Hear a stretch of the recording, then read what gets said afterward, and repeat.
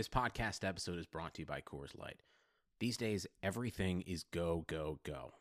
It's nonstop hustle all the time. Work, friends, family expect you to be on 24/7. Well, sometimes you just need to reach for a Coors Light because it's made to chill. Coors Light is cold lagered, cold filtered, and cold packaged. It's as crisp and refreshing as the Colorado Rockies. It is literally made to chill. Coors Light is the one I choose when I need to unwind. So when you want to hit reset, reach for the beer that's made to chill. Get Coors Light in the new look delivered straight to your door with Drizzly or Instacart. Celebrate responsibly. Coors Brewing Company, Golden, Colorado. Before you mash that fast forward button to move to the beginning of today's episode, I'd like to quickly tell you about some ways you can support the show and everything that I'm doing right now. You can support the show on Patreon by going to patreon.com/ChaseThomasWriter. Again, just go on over to patreon.com/ChaseThomasWriter. Become a patron for as little as $5 a month. Or you can subscribe on Apple Podcasts and leave a rating and a review. It's incredibly important with the way iTunes works. So if you have a second, please leave a rating and or review and subscribe on iTunes. You can listen to the show on Spotify, TuneIn Radio, Stitcher, Google Play, and wherever else you get your podcasts. You can check out chasethomaspodcast.com. That has all my previous episode, a link to my newsletter, and all my articles that I've written. You can also follow me on Twitter at Chase_Thomas. You can like the Facebook page at facebook.com/ChaseThomasWriter, or you can just tell a friend you found this independent sports podcast that they should check out too. Thank you for listening. You're all the best. And I think we've reached the point in this intro where my Uncle Darren can play me in. All right, let's go. The Chase Thomas podcast. My nephew needs me to record. See, I already hate it. I hate it. All right. Welcome back to the Chase Thomas podcast. We're recording today's episode late on a Wednesday. It is Wednesday, I think. I'm pretty certain it's Wednesday. Days blend together in the summer, so everything feels the same. But either way, it's we're going to start things off with some Boston Red Sox because I believe, let me check my notes. Yes, they are 97 games over 500, which is pretty good in my opinion. And to help me wrap my head around just how the Red Sox are doing this, Matthew Kory of The Athletic is here. And Matthew, I got to tell you, your piece this afternoon, or I read it this afternoon on just how many different awards the Red Sox might take home in a couple months is terrifying, and also like you can't really disagree with a lot of it. It's just I hadn't really thought about it, them taking that many, but yeah, the Red Sox. Let's start there. You wrote about like just they might clean house, like they're not going to win Manager of the Year. You made that like point about between him and Bob Melvin. I didn't realize Bob Melvin had already won it twice. Yeah, I think that was the biggest stunner to me. Is like that didn't occur to me that he's already won it 2 times. I thought it'd be a first time thing because he's obviously my pick, and it's amazing. So let's start there. Yeah, Melvin is well. The A's in general are kind of like they're like perpetually underwater, and then every once in a while they like stand up out of the pool and they're like ta-da, and everyone is like, oh my god, they stood up. And so then at that point, they just, they get all the awards, at least as far as like executives and managers and stuff. Jerry Dipoto has to be fucking furious, right? Maybe. I mean, I think he's probably too busy making trades to really worry about it. There's no way. Like they had this season where the Angels got the injury bug hit them. Yeah. They didn't stay the course. The wild card was right there for them. They were going to break the playoff streak. Right. And then the A's just come roaring out of nowhere, and they're now only a couple. Like, are they a game back of the Astros in the AL West right now? I think it's a game. Yeah, it's now. 1 game. Yeah. That's insane. And the Mariners are done. They're just gone now. I'm glad because I didn't want to watch them in the playoffs, and this ending of Felix out of the rotation and Cano not being eligible to play in the postseason, and just their lineup. No thanks. Hard pass. Love Mariners fans. Sad story, but I don't like the way that team is built, and I have no interest in watching them play the Yankees. Hard pass. After watching the Twins get decimated in the wildcard game last year, I'm good. Yeah, no thanks. The Mariners, give me A's, Yankees. I got you. Yeah, there's something about Twins Yankees which is just like, I don't know. It's like peak Mike Tyson against a preschooler. I don't understand what exactly happens when the two of those teams step on the field together, but Minnesota just completely falls apart. It seems to Well, they like started off so nicely. Remember? Yeah, They blitzed them early, and then they ended up getting Doesn't matter. just bombed. Yeah. But Yeah. no. But back to the Red Sox. Yes. So MVP, they have 2 MVP candidates, and I will say though that there's a certain. I was listening to some sports radio in Atlanta this afternoon, and they made the point that JD Martinez is. I forgot the context was the favorite to win MVP in the AL, and I just like almost drove off the side of the road because are we really ignoring his teammate Mookie Betts, who's sporting just like a 350 batting average right now, like a 183 or something WRC plus. Like he's just an insane person. Like outside of Mike Trout, it's really just Mookie Betts, and Martinez is having a great year, but it's just I don't know if I'll ever like get on board with a DH winning an MVP award. Something about that will always be troublesome to me because Mookie Betts is still such a great defender. It's different than Benintendi and guys like that. So I don't know. I just feel like Mookie Betts is the guy, but is that where you are with MVP? Do you think it's going to be Mookie and not Mike Trout and not Lindor or Ramirez? I feel bad for Ramirez and Lindor because they like kind of cancel each other out for voters because they're like they're both awesome. I don't know who to pick on the same team. Yeah, they're both fantastic. I think Ramirez at this point has had a better year, definitely offensively. I think he's probably the main, competitor at this point because, voters, they look for any excuse to vote against a player who's on a bad team, and the Angels at this point are at least not a good team. And so, if you're going to do that, then you're taking Mike Trout and his, 450, 620 slash line out of the equation. I agree with what you're saying about, Martinez. As fantastic as he has been at the plate, he's not a very good fielder. I mean, you can put him in the corners, and they have occasionally, but he's just not a very good fielder. And so, okay, that's fine. Like, no big deal. Like he contributes in another way, and really contributes a lot. But at the same time, you've got a guy like Mookie Betts who plays fantastic defense at an important position and runs the bases, for my money, better than anybody else.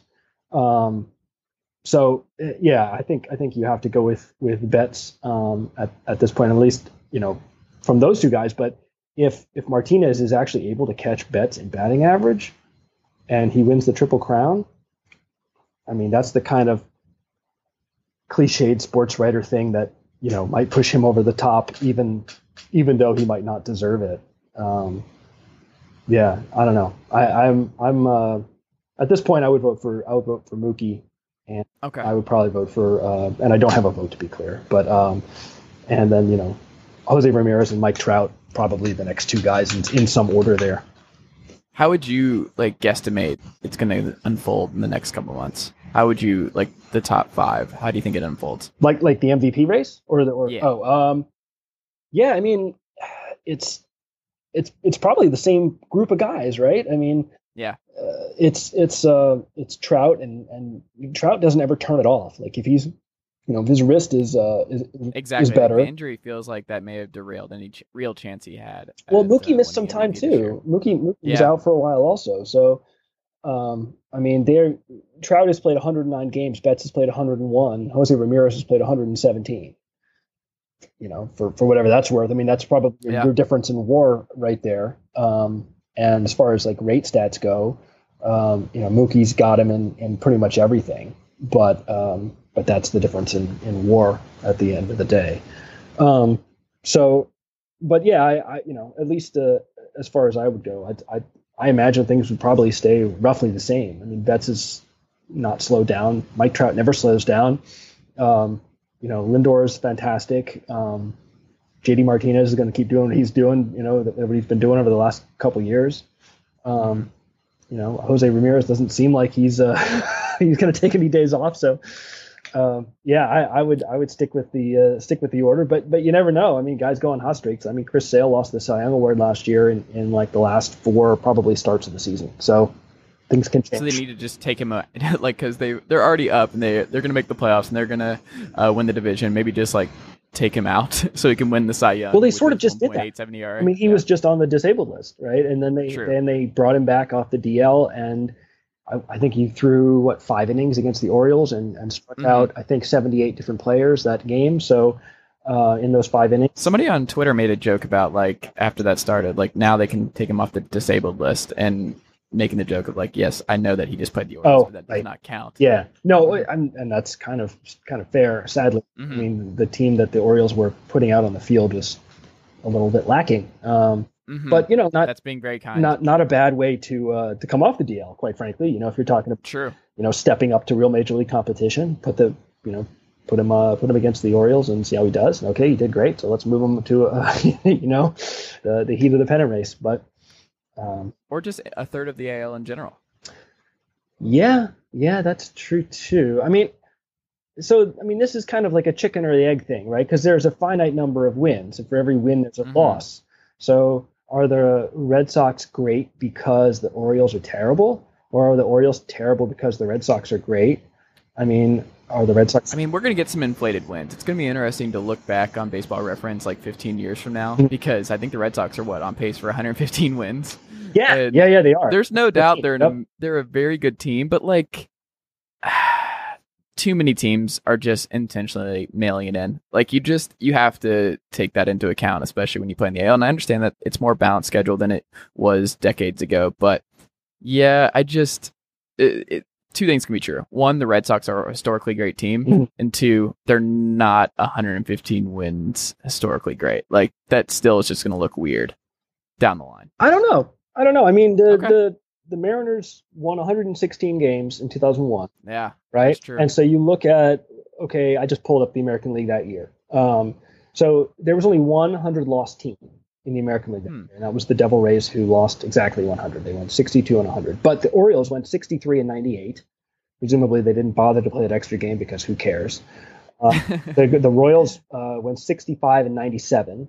The Tigers went 66 and 96. This is amazing. These are all the bad teams who are tanking this year. Yeah, that's actually a good point. But all those teams were bad then too. Like they were, they didn't have that nice, 3-digit number in the loss column, but they got off close. Like the Royals were 3 away, the Tigers were 4 away, the Orioles were 2 away. There's a lot of bad teams then also, and that's just the way it goes. Like if a team is going to soak up wins like the Mariners did then, like the Red Sox are now, there's going to be some teams that are going to be on the receiving end of that. And I think it's kind of hard to say, with any certainty, like, who is directly responsible. And I think it kind of takes both. Like you need a really good team, and you also need some really bad teams. You need some teams that are, like you say, intentionally trying to lose. And then you've got the Orioles, who are not, they weren't intentionally trying to lose until the 31st of July. And we have Dave Dombrowski calling the Blue Jays and calling old Ross and being like, hey, can you cool off on calling up Vlad Guerrero Jr., even though he's hitting a home run in every game? Just a couple more months. We're still stat padding. A couple more wins. We need you to chill. I don't think... No Bouchette, no Vlad. I don't think the Blue Jays need to do that. I mean, why would they do that at this point? Like they've got nothing to play for. Speaking of, why is Josh Donaldson still in the Blue Jays? I mean, would you trade for his salary at this point? Yes. If I'm the Braves, yeah, probably. But I would do it if I was like the Phillies. Definitely, the Phillies' third base situation is a mess. Frank. Yeah, there are teams I would do it. They have Franco at third, right? He's fine. Yeah, but they've put a lot of guys. The left side of that infield, a lot of question marks. Yeah, I guess I know less about, I'm not going to pretend to be an expert on the Phillies. I know Franco has decent, basic boxcar stats. His defense, he made a couple nice defensive plays against the Red Sox yesterday. I saw that. He also made one bad one. So, I don't know. I think they want Maikel Franco to work. It's just been I mean, what is he now? I think he's 25. Okay, maybe he breaks through. I mean, he's hitting 277 this year, OPS plus of 109. I mean, he's not terrible. Like, it's been better than in years past, but I don't know. I'm just not sold on him as an everyday player, just like Johan Camargo in Atlanta and guys like that. And I understand Josh Donaldson may not be able to stay healthy and all that. Well, he's making $23 million million a year. So you're talking this year. He's making. But when he's healthy, man, he's really valuable. Yeah, but is he going to be healthy? Do you want to pay $10 million to see if maybe he gets healthy? If I'm a contender, yes. Okay, well, it depends on the team. I think context matters, and sure. it depends. Would the Yankees do it based on depending on how they feel about their third base hit? Because they lost Brandon Drury in the trade a couple weeks ago, and we'll see how their third. It's interesting that the third base situation in New York and Boston are in similar circumstances right now, because the Boston third base situation with Rafael Devers, like, he's fine, right? He's not a dumpster fire. It works. He's passable. But you have Eduardo Nunez, who might play till he's 47, I think. He's a really good player for the Red Sox this year, and I wanted to ask you about him and Jackie Bradley Jr., because it does seem like those are the two biggest surprises, and I wonder if even Alex Cora and Dombrowski would admit that they are surprised with what they've gotten out of both Bradley and Nunez this year. Who do you think they would admit or say that, like, we go into every season hoping for the best, but even we're surprised by the output from both these guys? I don't think they're surprised by Nunez at all. Nunez has been terrible. Frankly, I mean, his defense, he's been forced to play second base because Pedroia hasn't been there all year. And then they traded for Kinsler, and then Kinsler immediately got hurt. So, he's really stretched the second base. He can't handle the position really, defensively. And third base, he can handle it because he has the range for it, which is to say, you don't need a lot of range to play third base. You just need to be able to handle the ball getting on top of you really quick, and he's got the arm for it. But he's a little scattershot with it, and on top of that, his offense has been really bad. I think the guy that fits the profile you just laid out is Sandy Leon. Leon is offensively nothing to write home about. I mean, he's basically a backup catcher offensively. He's got a sub 300 on base percentage. He's got 4 homers on the year. He's blocking Blake Swihart. Well, Vasquez is still hurt, so he's not blocking Swihart now. And Swihart actually is, I think, just about ready to come off the disabled list. But but he has also been, and this is one thing I'm writing about, he has been, Leon has been in, I think the Red Sox are 30-3 in his last 33 games that he's played. Interesting. Now, this is a team, as you noted, is on a 115 win pace. So, is 30-3 really that much of an outlier? Like, does that actually say that Sandy Leon is really contributing that much more than Vasquez or Swihart? I don't know. I think it says that he's more valuable than Mookie Betts. For sure. Well, somebody said that recently. I forget who it was, but I think someone said that Sandy Leon should be the team MVP. Which Dan Shaughnessy? Yeah, well, right. So I think it was someone with the team. Bill Simmons? It was someone with the team, which is saying something about a guy. I don't have his numbers exactly right in front of me. 266 on base percentage, 318 slugging percentage. He's got a 584 OPS. Steve Pearce is hitting like 500 right now. Yeah, Steve Pearce has been ridiculous. That's insane. But it's weird that like the amount of production they've gotten out of Mitch Moreland and now Pearce at first base, really baffling. Mitch Moreland was almost an all-star this year. Yeah, Moreland. Or was he an all-star? Did he make the all-star I think he team? did make the all-star team. Okay, yeah. He, in the first part of the season, he was hitting lefties. And I think he's since reverted to career form and not been able to hit them anymore. But all of a sudden, for like a month and a half, he was crushing lefties, and he had a hot streak against righties. He usually hits them pretty well anyway, and so that was that. And he's kind of. I mean, he was an all-star at age 32, just like we all expected he would become in Boston. Well, I mean, what did Markakis make the all-star team for the first time this year too? Right? He did. Kind of crazy. I mean, Markakis has been like really good this year. He's been insane. He's been steady though. He's a very steady pro. But now he has power. And I think that's the main reason that he made the All-Star team now is that he hits home runs. Someone just told him to start swinging hard. Yeah. Exactly. Yeah. I mean, that never occurred to him before. He was like, "Oh, I should hit the ball over the wall. Oh, okay. Right. Okay, no I mean, problem. that's like Boom, the I'll Matt do it. Carpenter thing, but on a smaller scale. Because Matt Carpenter, like Jeff Sullivan, did this great piece on him in Fangraphs this week that everybody should check out. And I'm probably gonna talk to Eno about this, but yeah, it's interesting how certain guys like JD Martinez, another guy who changed his swing to hit more dingers, and I think it's paid off for him a little bit. A little bit, yeah. I mean, it's hard to see. But if you're a real pro about it and you look closely, then you can watch the ball travel 450 feet over the wall. Do you think it's surprising at all that Xander Bogaerts has he's still a really good player, but he's just kind of fallen into the background a little bit because of how good Betts and Sale and everybody else has been around him? Is it surprising that he's fallen into the background? Not especially because those guys talk about him really. Yeah, no, that's a good point. I mean, he's been a really important part of the team. I mean, you can have an offense that has two really, really good players at the same time, and then not a whole lot else. But the Red Sox actually have some other guys who have been,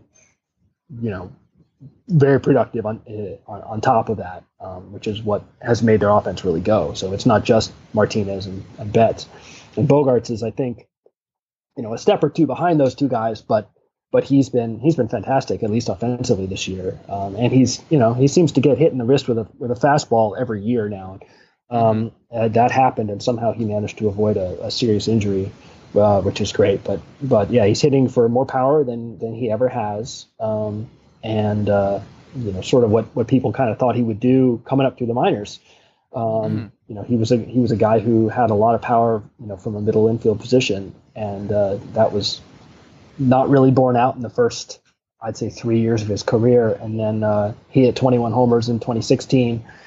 His last All-Star year. Yeah. And that was part of the reason that I was thinking about it. Like, he's had back-to-back years now where he's not an All-Star. And he's still productive. It's just the hype is not what it was in 2016. Yeah, that's absolutely true. The other thing to not forget about Bogaerts, though, is that he's actually 25. Like, it's not like he's 32 and over the hill. Like, he's got some great years contract still to go. Yeah, I mean, he's not making a ridiculous amount of money. I think he's on a year to year. He's on. Yeah, I think he's making $7 million or something. This year. Yeah, and I don't think the Red Sox care. I mean, no. He's holding down shortstop, and he's got a .500 slugging percentage, and his on bases, which is higher than his career high. It's significantly up from his career. 100 points over what he did last year. So yeah. So I mean, it's just everything's coming up great for the Red Sox, except for their bullpen. And I'm curious because Craig Kimbrell, who has struggled since the All-Star break, but it is interesting that the pitching coach, whose name escapes me right now, he's identified the problem, and it's mechanical, and he's not sharing it with reporters like yourself. It seems he knows what it is. He sees something that we can't see because we're not pitching coaches. True. So it's a little bit different. But I did like that little nugget. It's just like, it's amazing how, especially for pitchers, it's little things like that can just derail everything, especially for a position as volatile as the relief spot is. Kimbrell, it's just I think it was last night where he started off with a walk, and he didn't blow the save or anything else, but he got out of it. But it's just, he has not had a 1-2-3 inning since he's been back post All-Star break. Yeah. And you kind of, if you're a Red Sox fan, that's a little concerning, just because of how important he is to that bullpen. And Joe Kelly, I think we can go ahead and cross him off as a important name come playoff time. And I mean, it's a lot of unproven guys in the bullpen, I think, behind him. And they have like 7 starters behind Sale and Porcello and why am I blanking on the other one? Oh, Price, who has actually turned things around in Boston this year. So maybe that contract's not an albatross 5 years from now, but it's a year-by-year thing, it seems like, with David Price. But yeah, you have Barnes, you just have Hembry, you have Thornburg. You have a couple guys that are fine. Yeah. And they've been pretty good for them. But, like, I don't know. If I'm a Red Sox fan, the Kimbrell stuff is just slightly concerning. Where are you at with Kimbrell? Have you talked to him about it? Like, what do you make of his post-All-Star break struggles? Yeah, it is a little concerning. I agree. I think, and and Dana Levangie is the pitching coach whose name we were searching for. Yeah. To my knowledge, he was saying that he thought Kimbrel was getting too predictable as to when he was throwing certain pitches and where he was throwing them. So I didn't hear about a mechanical tweak. That's not to say there isn't one. I just haven't heard about it.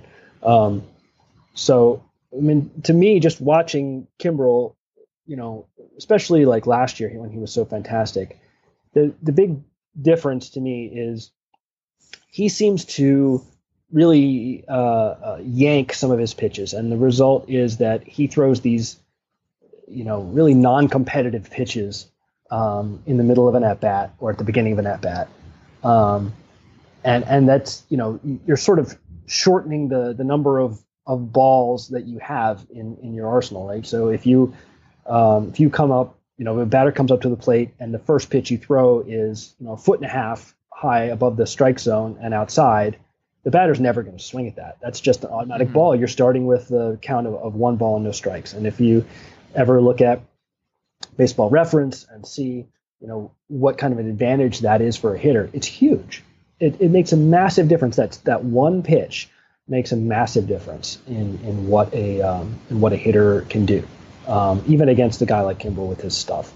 So, and he needs to start at least with the shave of that disgusting beard. I don't know what's going on with that or who told him it was okay that he's rocking that. It's like he's already ready for hunting season. I think his wife Tennessee. loves it. I think that's my understanding is that, yes. There's no way that's true. Well, I don't know. I'm just repeating what I heard. His wife is a liar. I'm calling Craig Kimball's wife a liar on this podcast. Well, that's a hot take. It's disgusting. That is a hot You know what take, it reminds me of? So I'm a big pro wrestling guy, and there is a current tag team wrestler. I think his name's Hanson, the War Raiders, down in NXT, and they have a similar beard structure, but they're also not the most aesthetically pleasing group of guys. Right. Not exactly something I would just want to look like. Yeah.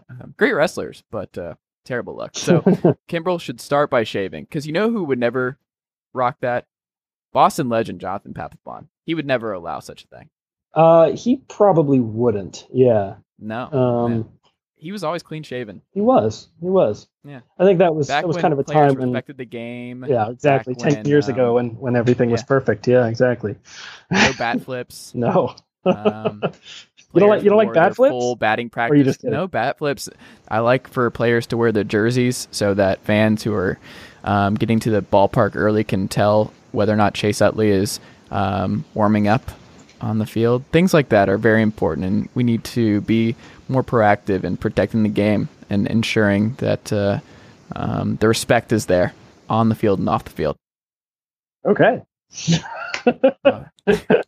I'm glad I was able to get through all of that without just laughing and revealing that I'm speaking very tongue-in-cheek there. Okay, and, good. Well, do not take any of that for face value, because you're going to be quoted long-time listeners extensively of the podcast will know what I'm talking about here. So, because there was a comment I made about a week and a half ago that I hope the broadcaster in question did not hear what I said. But anyway, the Red Sox, I think they're going to be fine. I am curious because the Astros are just on this nosedive. A lot of it's injury related. Yeah. I do think it's interesting, and I think once I read the Beyond the Box Score piece on the Astros, I think it was June before they really got hit with the injury bug. Mm-hmm. They were on pace for like literally the best baseball season of all time. Like just from their starting rotation, their bullpen, and their hitting, their pitching staff, everything so far ahead of their run differential was just everything about them was insane. Yep. And the wheels have obviously come off, but I think we're all like just counting them out, and they're still the champs, and they're still absolutely loaded. And you have guys who are breaking out like Bregman this year. Mm-hmm. And if they get healthy, like they're still the scariest team, I think, in the AL. Do you think the Red Sox fans have already kind of assumed now that the Astros have fallen, the Yankees are struggling? Oh, no. Their stuff is held too. I think every Red Sox fan is waiting for the other shoe to drop, which is a ridiculous thing to say about 115 on pace for a team. But that's the sense I get, is that there's a lot of fear about about the season going bad and the bullpen exploding and losing in the playoffs and all this stuff. And me and some other people have been sort of banging the drum to chill out and enjoy the season. You don't find a team on pace for this many wins, winning this much as this team has done, blowing away a really good team like the Yankees. You just don't see that really ever. I mean, the Red Sox haven't won 100 games in a season since 1946, which seems crazy. Yeah, it does seem crazy, especially considering, over the last 15 years, they've won 3 World Series. So exactly. Yeah. But that's the fact. So, to have a team not only win 100 games, but to blow past it as they look like they might do. That's a really special thing. And we get very focused on the postseason and success or failure in the postseason. And obviously that matters. I'm not saying it doesn't, but I think But it's also you need just to be able baseball to postseasons. It's just enjoy. It's a crapshoot. Yeah, it can you just be. Never know. Yeah, exactly. So, the Mariners, everyone is sort of paying attention to all of a sudden because the Red Sox are real close to to catching them, at least on pace for at this point in the season. And they didn't win the World Series either. So that doesn't mean they weren't a great team. I firmly believe that you can lose in the playoffs and still be the best team. I think sometimes you can look at extenuating circumstances, a reason why one team might have a better record than another, but really isn't quite as good. I felt that way in 2004, that the Red Sox were better than the Yankees, even though the Yankees, I think, finished 3 games ahead of them. But in this case, like it's just this is a sort of the ultimate outlier team, and I think you need to, if you can't enjoy that, then you may be either taking it too seriously, or maybe you should just look for something else to enjoy, because it's just it is a pleasure to watch this team. They just win all the freaking time. It is nuts. You could be an Orioles fan. You could be a Rays fan, a Blue Jays fan. You could be all these other fans. You want to watch another team lose? Feel free, man. How are Mets fans still watching these games? I tweeted out, I don't know, last week or whenever the Red Sox were just mercilessly destroying the Orioles, that it was in Baltimore. The Red Sox swept them 4 games in a row in Baltimore, and there were people in that ballpark towards the end of some of those games who were not Red Sox fans, and I applaud those people. I mean, like the fact that they would sit through a game when their team is obviously garbage against a really good team, when they're losing, when the season is already over, and when their stadium has been invaded by the other team's fans to the point where you hear them more than you hear the local fans, and to sit there and watch that game and root for your team, man, that is impressive. I not even just rooting, they're just chanting like this wouldn't have happened on Brian Roberts' watch. or whatever, man, but just to be there, like I'm bring back Cliff it's Floyd. A good thing. I feel like he was a Oriole at some point. Was Cliff Floyd? He was on the Red Sox for a little while. Yeah. Tommy Hunter, bring him back. Yeah, sure, why not? Who are some other classic At MLB guys? least that's a guy we've heard of, right? Yeah, exactly. Oh my God, I highly encourage everybody to look at their current depth chart, because it is something. It's something special. It's a little bit like Adam Jones gets moved. By the way, I hope he doesn't finish out. I understand like he's entrenched. He's turned it down. Does a lot of great stuff. He's turned it down. He doesn't want to go. Yeah, he has the 10-5 rule, so he doesn't have to go. I want him on the Indians. I want the Indians to finish out that outfield, and I mean betting on Brantley to stay healthy is a fool's errand, I think, at this point. He's a great player. But when he's healthy, he's an impressive player, yeah, for sure. I feel like the Indians might be the biggest challenger this postseason to the Red Sox. Could Red Sox fans handle if Terry Francona beats them in the ALCS? It already happened. They did. Not on the ALCS, in the division. No, yeah. Yeah, sure. I mean, speaking only for myself, I think, 3 World Series wins in whatever I said, 15 years or whatever it is just damn impressive. Like people want to complain about 2008 when the Red Sox had a fantastic team and lost in the ALCS to the Rays, or when things fell apart in 2011 or whatever. There's always going to be those disappointments, and it sucks in the moment for sure. But those great successes, those are really few and far apart, and for any team, and to be able to do what they did, I think it's laudable and impressive, and worth focusing on rather than the negative. So, yeah, Matthew, Kory, this was great. I really appreciate you taking the time tonight. Absolutely. Thanks for having me on, Chase. I appreciate it. So what can we look out for? We're recording this on a Wednesday. Do you have anything else coming down the pike this week? Everybody should read your AL. Boston Red Sox are actually awesome post from a couple days ago. That's the new title. That's actually what that's the SEO title. Well, if you'll permit me, Chase, I would just want to say if you haven't, you speaking to the listeners, if you haven't subscribed yet to The Athletic, you should really take a look at it. I wouldn't presume to tell anyone what to do with their money, but no, you can't. 100%. I'm all about telling people what they should do with their money, and they should give some of it every month to The Athletic, because The Athletic is unbelievably stacked, and it's just great. It's fantastic. I agree, and what you get for that money is pretty impressive. Like you could subscribe to a local paper, and I recommend people do that. But you get coverage of that team, and that's all. With The Athletic, you get coverage of, I think they're at 28 now, different major league teams.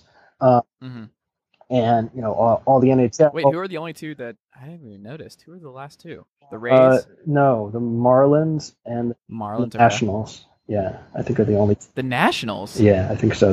Wow. Okay. Well, I mean, they were ahead of the game. The Athletic is always a forward-thinking company. They just knew, based on how the season was ending for the Nationals. It was like, we don't really need to do this. Chelsea Janes has got this under control. Right. She's having to deal with all of this.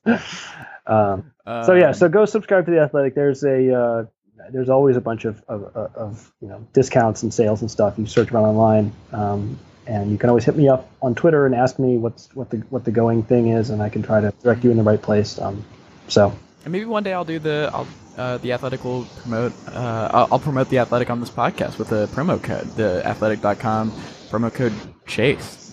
Try it. Yeah, I don't know if that'll work, but why not, right? You never know who's listening. It's true. Matthew, I appreciate it. We will talk again soon, sir. I hope so. Thanks again for having me.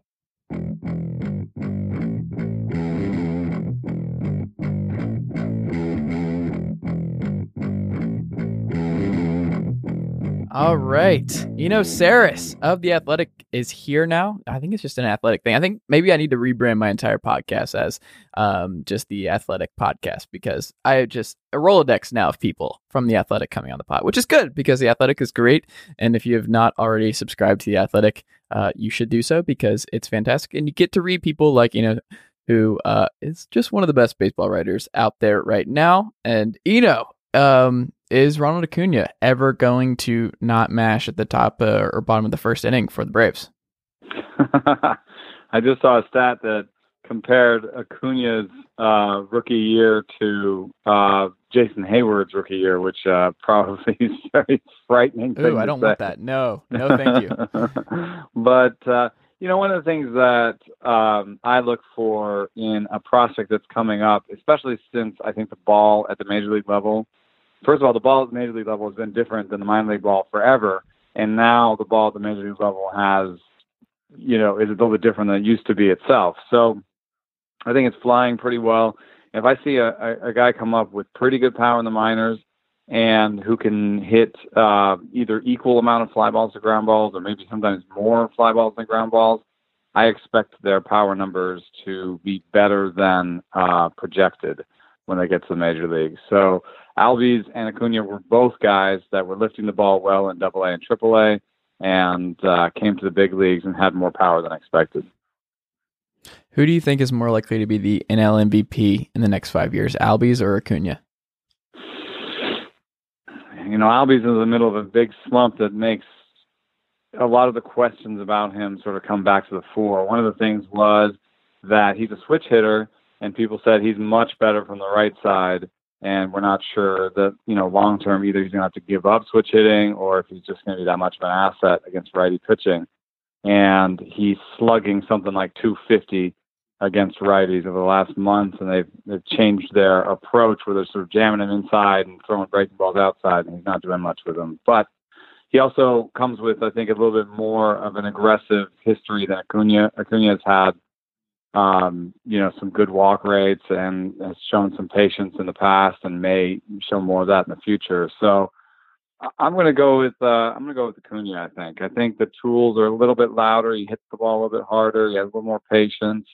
I think, there's always the chance that Albies has one of these seasons where he steals a bunch of bases and everyone says, whoa, he's hitting 280 with 25 homers, 30 stolen bases, and, atop of that lineup, and maybe he wins it that way. But I think Acuna is a slightly better player.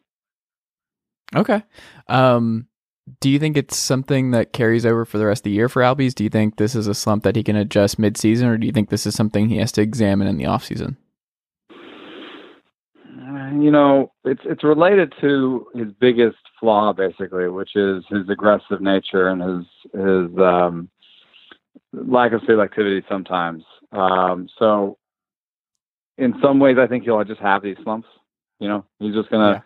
Yeah. It's just gonna be part of his career. I think it's gonna be part of his career. He's gonna have times when he's white hot, like he was in April when he slugged like 650, and just everyone's eyes were popping out of their heads. So I mean, this could be the kind of MVP year that I'm saying. I mean, you kind of even if you just use his projected rest of season numbers, he's going to get close to hitting 280 with 27 homers and 20 steals. So he might get some down ballot votes, but this slump has really taken some of the air out of that, and I think it calls into question some of that power, makes him more an above average power guy rather than a guy who's going to hit 30 homers. So I don't know. I think it's just going to be part of the back and forth, Yeah. Yeah, and it helps that he's able to now, because they moved into Inciarte down the order finally after just months of having him bat leadoff. But I remember talking to Kory McCartney of Fox Sports South a couple months ago, kind of like because I was just pretty dubious of the Ender Inciarte as a leadoff guy with his OBP and everything else, and just the kind of player he is, and just how detrimental that could be to the offense long term. And it was one of those things where last year he did the exact same thing, where he started off slow, but if you keep him there, he'll eventually break out, and you just kind of have to have that confidence in him. And then this year it's a little bit different because he's still in the bottom half of the order with Dansby. Do you think that's like a really helpful thing for Albies to know, that when he does go through these slumps, having Acuna at the top of the order, Freddie Freeman, who's still a really awesome baseball player and should be for the next couple of years, and then Markakis behind him, does that kind of help things and kind of shield him? Because it doesn't seem like a lot of people have realized that Albies has really cooled off. I mean, obviously with Acuna just going nuts over the last couple of weeks, it helps things, but it does seem like he's kind of flying under the radar. This slump is, at least, like a lot of national people I haven't seen talk about Albies kind of falling off a cliff a little bit in the late summer. I think it does. Also, the fact that he is still so good from the right side helps prop up his overall numbers and make it seem like there's not really that much of a problem. And also, it's just easier to hit with runners on base, and I think that's something that's contagious about this Braves offense. They're good at every position save shortstop, really. And doing that means you're going to hit with a lot of runners on base, and the more runners on base, the more runners that are on base when you're hitting, the less the defense can shift to where you hit. The more they have to cover bags and open up holes when you hit.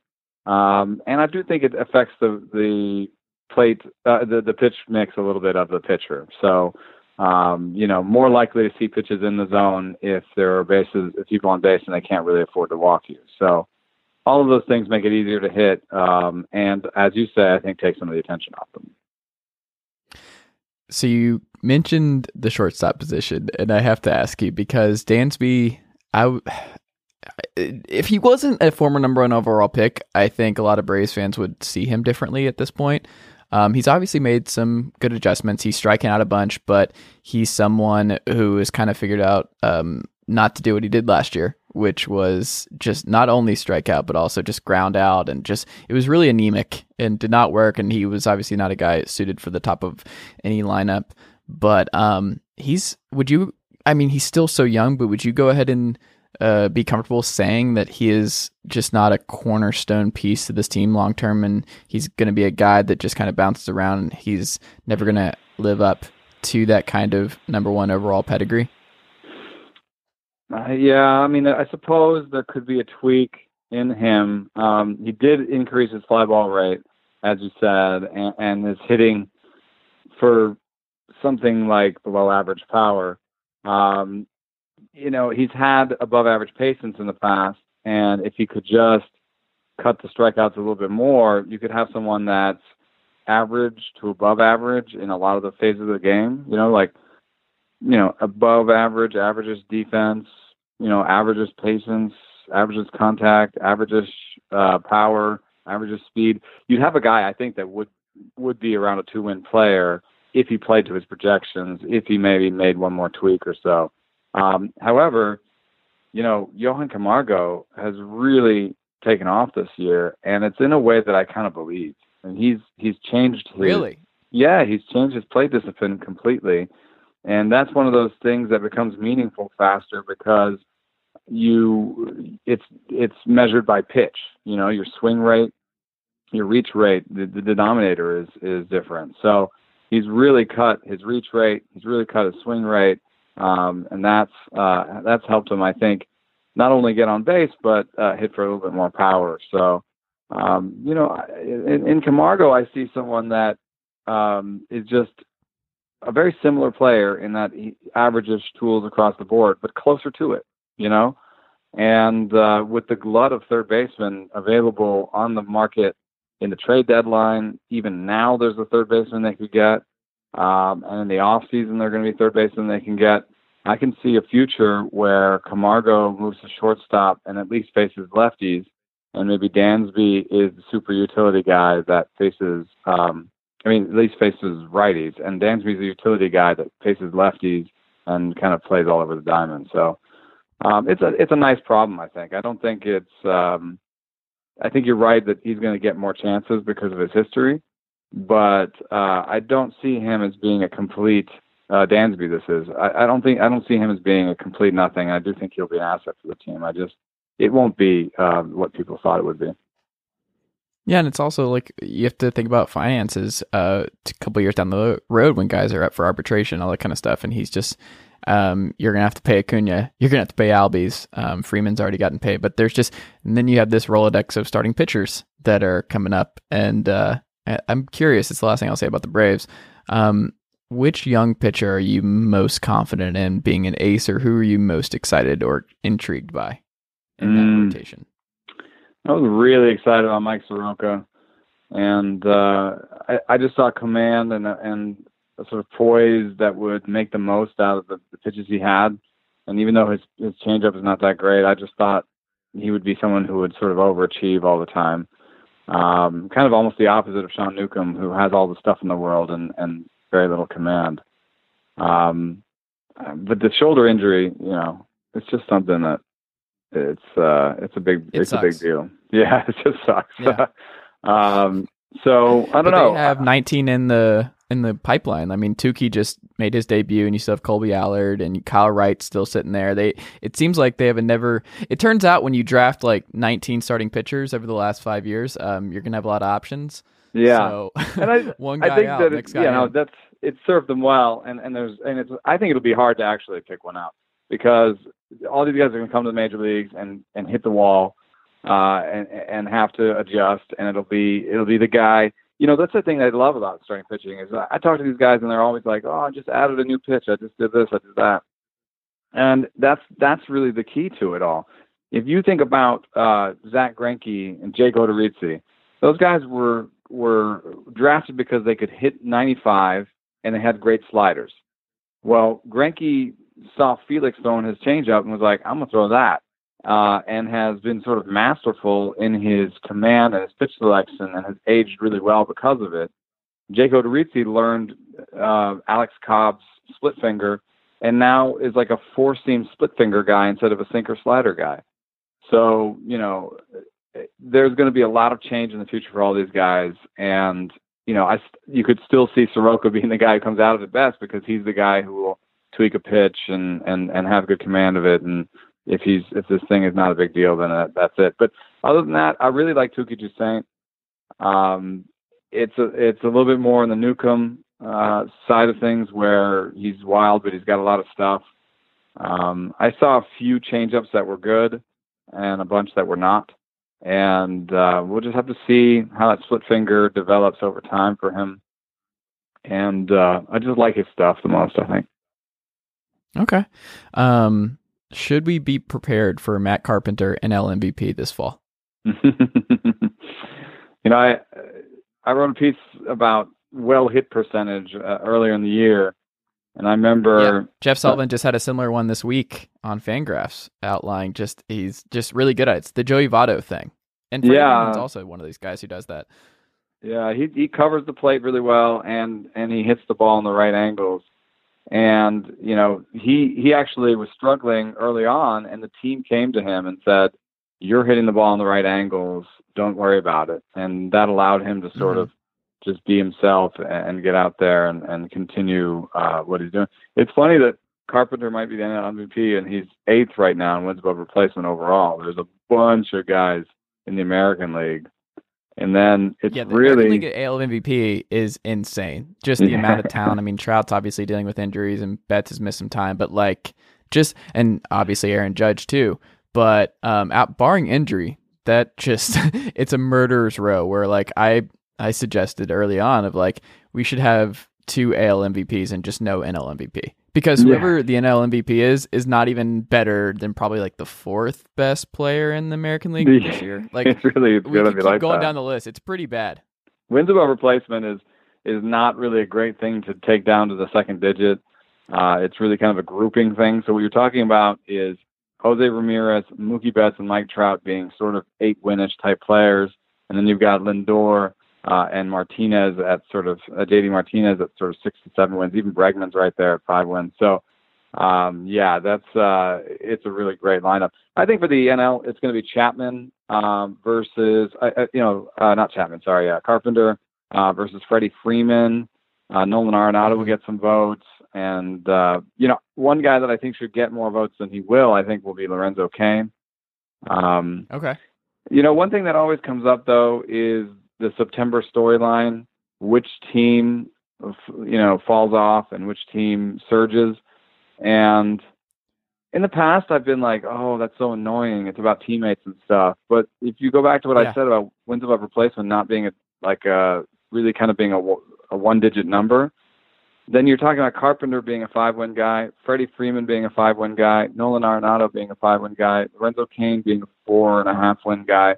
I mean, they're all right there. Even Javi Baez is over 4 wins. So why not take into account the shape of their production? Why not take into account when those things happened and how they affected the team's race? Javi Baez has kept the Cubs together and in it at times when they couldn't do anything else.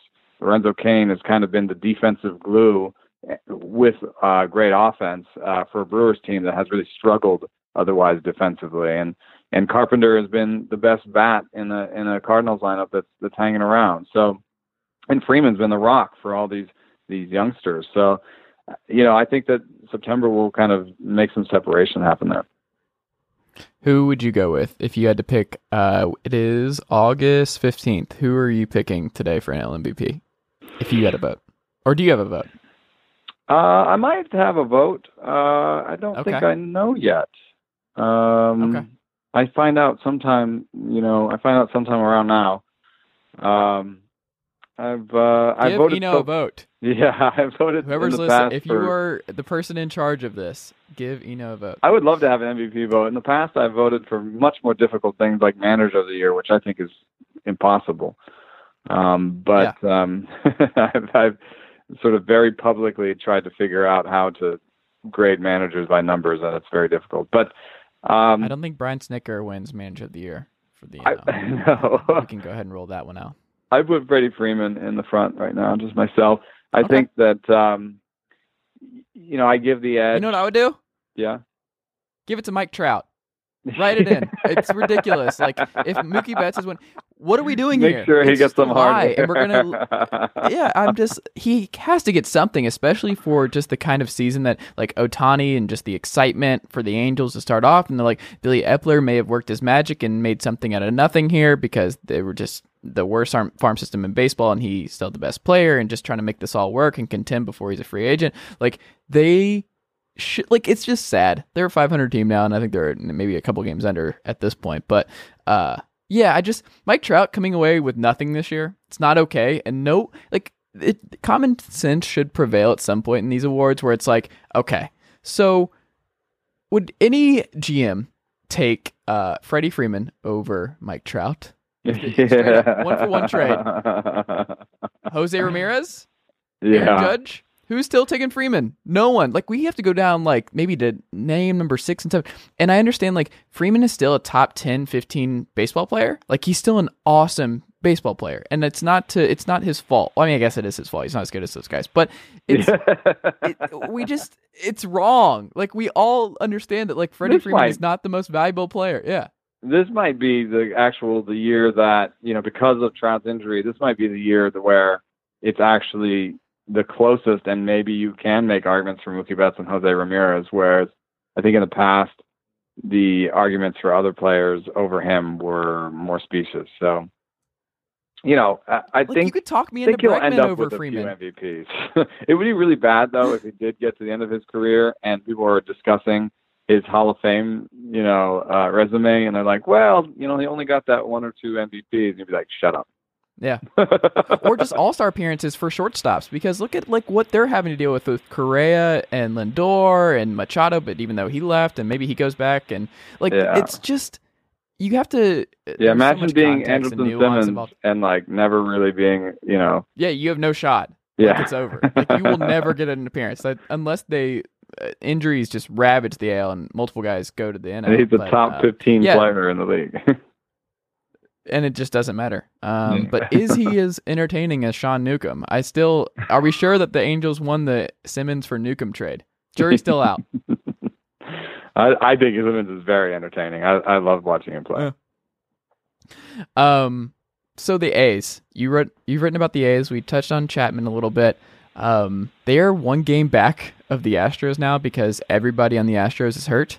So they're in trouble. And it's amazing because I was talking to Matthew, of your colleague at The Athletic, earlier today about so the Astros were on pace for the best season of all time earlier on, and now they've just been destroyed by the injury bug, and that's part of the game and everything else. But the Astros are there, and then you got to feel for Jerry Dipoto, right? Like, he made all these moves. The Mariners were in position. The Angels fell off a cliff.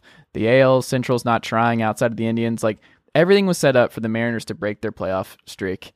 And then the A's, out of nowhere, with Edwin Jackson, Trevor Cahill, and just what is happening? Like, they just come out of nowhere and they're like 30 games over 500 and just blowing everybody out, and having center fielders launch like 95,000 yard bombs to gun guys down at first. Like, everything is coming up Oakland and Seattle. Just what a bummer.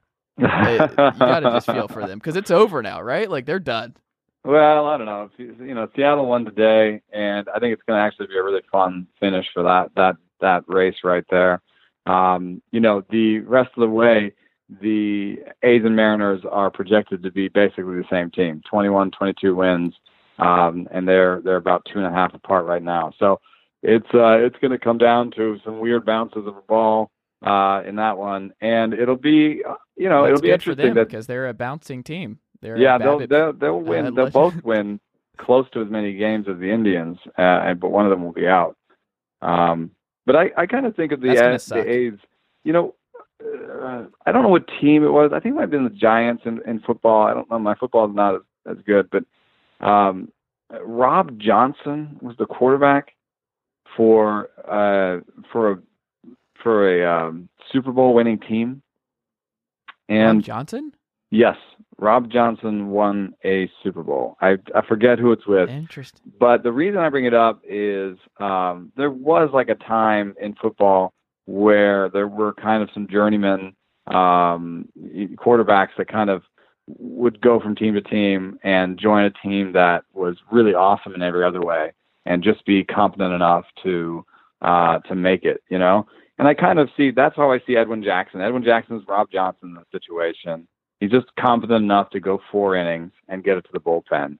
And this team has just decided, we've got a great offensive core. They all play really good defense, really good to okay, with Semien is, I think, okay.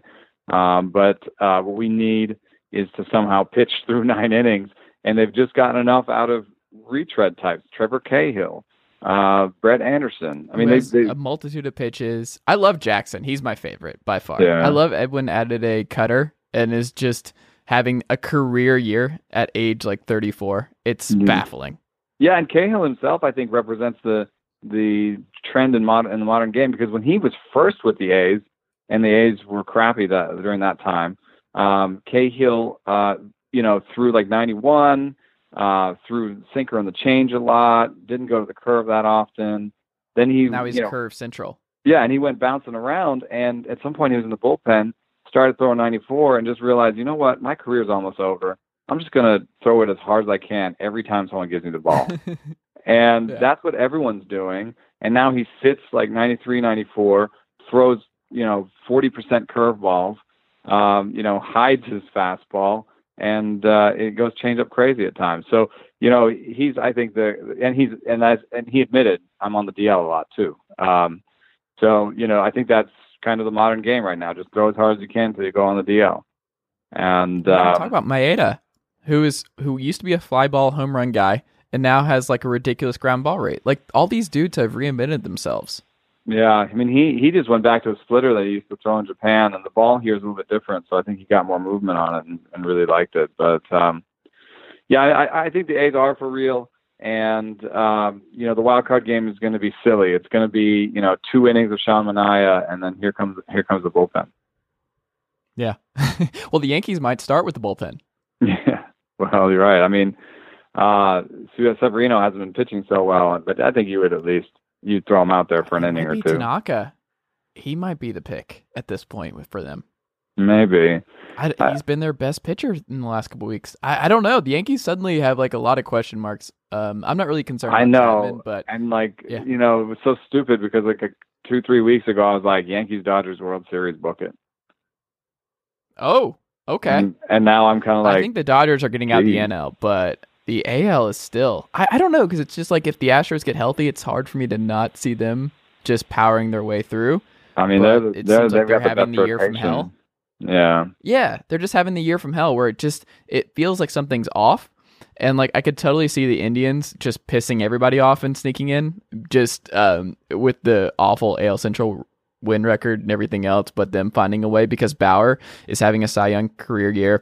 The bullpen's going to get healthy. Miller's getting healthy. Like they added some good bullpen guys. They added Brad Hand from San Diego. Like they might actually be like the underdog that might be built for postseason success. I don't know. I could see Dodgers Indians. If I had to guess right now, I might go that. Red Sox fans are probably really pissed off with their 115 win pace that I'm suggesting the Indians and Terry Francona might end their season again this year. But I don't know. I could see the Indians really making a run and just being a pain in the ass come playoff time because the rotation's solid. It's not quite the best bullpen in Boston, huh? No, it turns out that Craig Kimbrell not being good post All-Star break and Joe Kelly just being a dumpster fire and relying on guys who you could create in MLB The Show and you could tell me that they're real players. Sure. There is a guy named Hembree, the last name, Heath Hembree. There is a Tyler Thornburg. They traded for both of those guys. Yeah. But what helps the Red Sox is they can mash the ball, and they have 2 MVP candidates that are healthy and playing really, really good baseball. And their starting pitching is very good. I mean, they have 2 or 3 guys that could go 8 in a playoff game. So we may see something like that going. If Purcell's going good when it comes to the right time, and Eduardo Rodriguez's knee is fine, then all of a sudden, and it'd be fun. Well, I think they should be required to start Pomeranz at least one game. I think he should be required to make things interesting. But I'll imagine all the think pieces if the Red Sox starters average 8 innings a pop, and the bullpen is never used, and they go all the way. Oh man, the Rays front office, I don't think they could handle it. Well, they're in a good spot, I think, the Rays at least. I mean, they have a lot of talent that's close to big leagues, and they haven't Good haven't trade for spent much Archer. money. They bet on 2 former first-round picks who change the scenery, more opportunity to play every day, that kind of thing. Yeah, I mean, it would have been nice to just keep Corey Dickerson. That would have made sense because he's actually still really good at baseball and was good for them last year.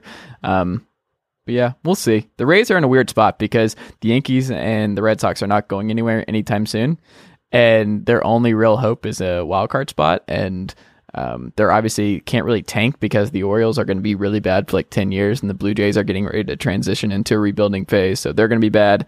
I think the Rays are just going to be flirting with 500 and maybe a couple games over. It's an interesting thought that it's hard to tank when everybody's tanking. I've heard that one recently, and it is kind of true. I mean, if you have anybody who's worth playing, and the Orioles are running out a bunch of people who are not worth playing, you're going to win some games by accident. Yeah, and I think that's what's going to happen with the Rays, and that's not what they want. They want a new stadium and the city of Tampa to pay for that stadium, and maybe CJ Cron turned into an MVP. So maybe that's what I think the Tigers are maybe the worst team in baseball. Just the way that they and they were in second in the AL Central for like a third of the year. Well, the way they came through in the last series against the A's, maybe it was just a really bad series, so I think they scored like 1 run. But I was just looking around trying to think of like who the second best hitter was. And I guess it's Heimer Candelario, but I'm not sure. And sure, and so I was like, going through doing the same thing in the starting rotation. And I was like, Matt Boyd's okay, but Jordan Simmons is pretty old. I was like, this is a pretty bad team. But and mission accomplished. Yeah, mission accomplished, but they still have 50 wins, because the Royals are. They have 14 more wins than the Royals, yeah. Yeah. So there's your. At least the Royals not always easy to tank. They got the World Series, though. Yeah, I mean, at least they have that. The White Sox I'm a little concerned about because it feels like they should be a little bit better than where they are in their rebuild. A little Giolito, Makata, like there's some concern there in Chicago, I think, with how this rebuild's going. But we can talk about baseball all day. Yeah, go ahead. I think that is a difficult one because I was never into Giolito and Ronaldo Lopez, the guys I got for Adam Eaton. And Moncada looks like he's turning into a guy that's just going to have these flaws, but be good. I mean, be pretty good. He still has a Javier Baez type leap possible in him. I mean, he does have those kinds of loud tools. And just a slight tweak to his approach, I think, he could still take off, and Eloy Jimenez is really exciting, but you can't just keep saying, the next guys are exciting. The next guys are exciting. No. These next guys are exciting. So, right. Somebody has to come up and kind of be exciting, which hasn't necessarily happened yet. Yeah. But maybe it'll happen. White Sox fans are good. I shout out to Josh Nelson and all those guys. I hope things are better for the White Sox soon. And they have the top 3 uniforms in baseball, I think. Love their uniforms. Need them back. Great beer in their park, and they haven't spent any money. So if these guys and all their sort hold of hold on, Jerry Reinsdorf is not spending money. No, but they spent some money when they were good. So I feel like they could spend some money, and all their guys in the minor leagues are close to the big leagues.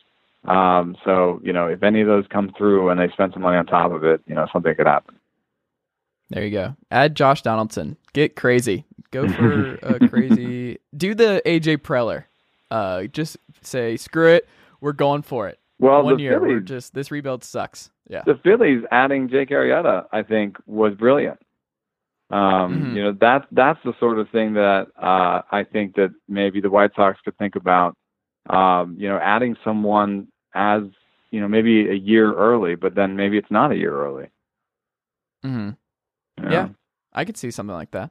Dylan Bundy over there turns in every Orioles pitcher once they leave Baltimore. Kevin Gausman turning into a good pitcher again in Atlanta. I think it's just you have to get out of Baltimore. It's the worst park in the big leagues. I mean, other than, I guess, Coors. But Coors is worse in other ways. Baltimore is just like straight up every mistake is a dinger. Oh, speaking of Coors, I have to mention this. So Nick and I were talking about like Bryce Harper, like August pre-postseason deadline trades, or like him getting claimed. Like who makes the most sense of the contenders like that they could sell to? First baseman of the Colorado Rockies, Bryce Harper. How much fun would Bryce Harper be in Colorado? Oh man, he'd go from like a 230 average to like a 350 average. I feel like I think he would be an NL fun. MVP for like the next 5 years minimum if he went to Colorado this Yeah, offseason. as long as the Why is injury he not thing is going not, there? as long as the injury thing is not real, because recovering from injuries is difficult and not fun in Colorado. No, and also like replacing a legend like Brad Hopp at first base. It can't be done. No. No, can't be done. No, but I think you weren't expecting the Hop reference. You never No, know when I you're going was to not. get Brad Hop I was or not expecting Justin that. Morneau. Yeah, I can keep going. Yeah. The brilliant Rolodex post Todd Helton and Mark Colorado. Reynolds, superstar. I think they're just required to just have bad first basemen for the rest of their like the 21st century. Is Yeah, just you know. move on from Helton. It's not that weird though. If you think about it, a lot of teams have kind of punted on first base. Even the Red Sox. I mean, they're running a $3 million guy out there in Mitch Moreland. And Mitch Moreland was an all-star this year. well, I'm not talking crap on Mitch Moreland, but I'm just saying like there's been a lot of teams. No, like but I'm the saying Rays. it's insane. Yeah, Yeah. it's insane. He's age 32. His first all-star appearance is this year. Like, and I think that's why the teams AL are doing it. They're just like, you can't do anything but hit. And 1 year you're just going to come to us, and 1 year you might be an amazing hitter, and we'll get you for $5 million. James Loney was born in the wrong era. If he He came was up now, a punting first baseman for a while. yeah. Yeah, first base. Oh my God, can you imagine All-Star James Loney for the Rays in like 2023 if he had come up when he did? Yeah, it would be something else. But anyway, let's make Bryce Harper to Colorado happen. Let's make join Bryce me Harper on great this? again. Exactly. The fly balls, the dingers, everything. It would be the best. I'm all about it. You know, I really appreciate you taking the time. We can read you at The Athletic MLB, where you do fantastic work covering baseball and writing about the things that we talked about today. Tomorrow is a fun piece. I make an analytical argument for the return of the stolen base. So. Okay. Yeah. Yeah, because it's kind of dying. It's dying. And I talked to D. Gordon, Jonathan Lucroy, ran some numbers, and there's a little bit of sliver of light for the stolen base, which I love. My favorite plays, which might surprise people since, you know, I'm working on the numbers and all. My favorite plays are the stolen base and the triple. Okay. And especially the triple, like the close triple with a slide, with the helmet flying off, preferably long hair, and the plays in front of them. So it's like, you know, left, center. So they're watching it and they have to turn to go to third. I just love that moment. It's you're naked, you know. You're just you're gonna have to slide and you're gonna figure out if you're done, you know. And if you're done, That's what my favorite play is. Yeah, what is it? An air to the shortstop. So it goes right behind him. I love a good air where I love the shot because I think when it reminds me of ice skating when like the skaters fall and they have to get up like nothing happened and everything's fine. Nick Swardson has a great bit on this, but like just having to pretend that nothing happened, but then they have to like, I love the camera shot of the shortstop turning around and looking into the outfield of just like watching the ball continue on to left field and him just have to like accept.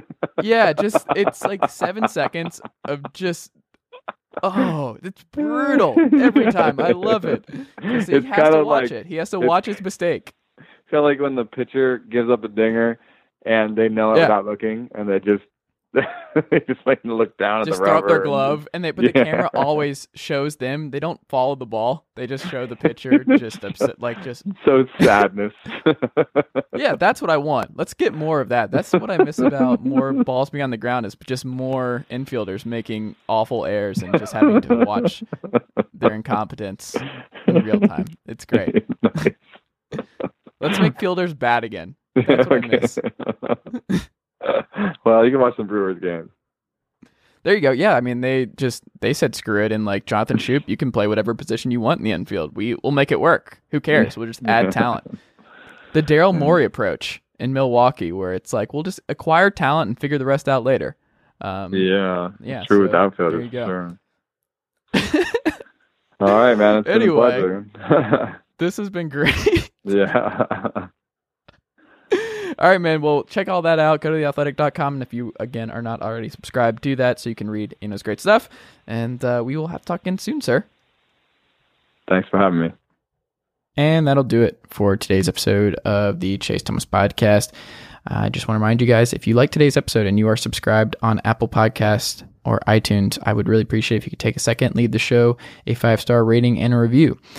If you're not an Apple Podcast listener, remember you can find the show on Spotify, TuneIn Radio, SoundCloud, Stitcher, Google Play, or wherever else you get your podcasts.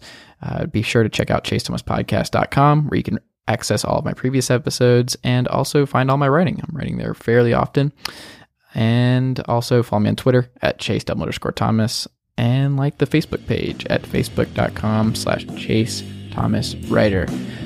Thank you for your support, and we'll be back on another episode very soon. Thanks, guys.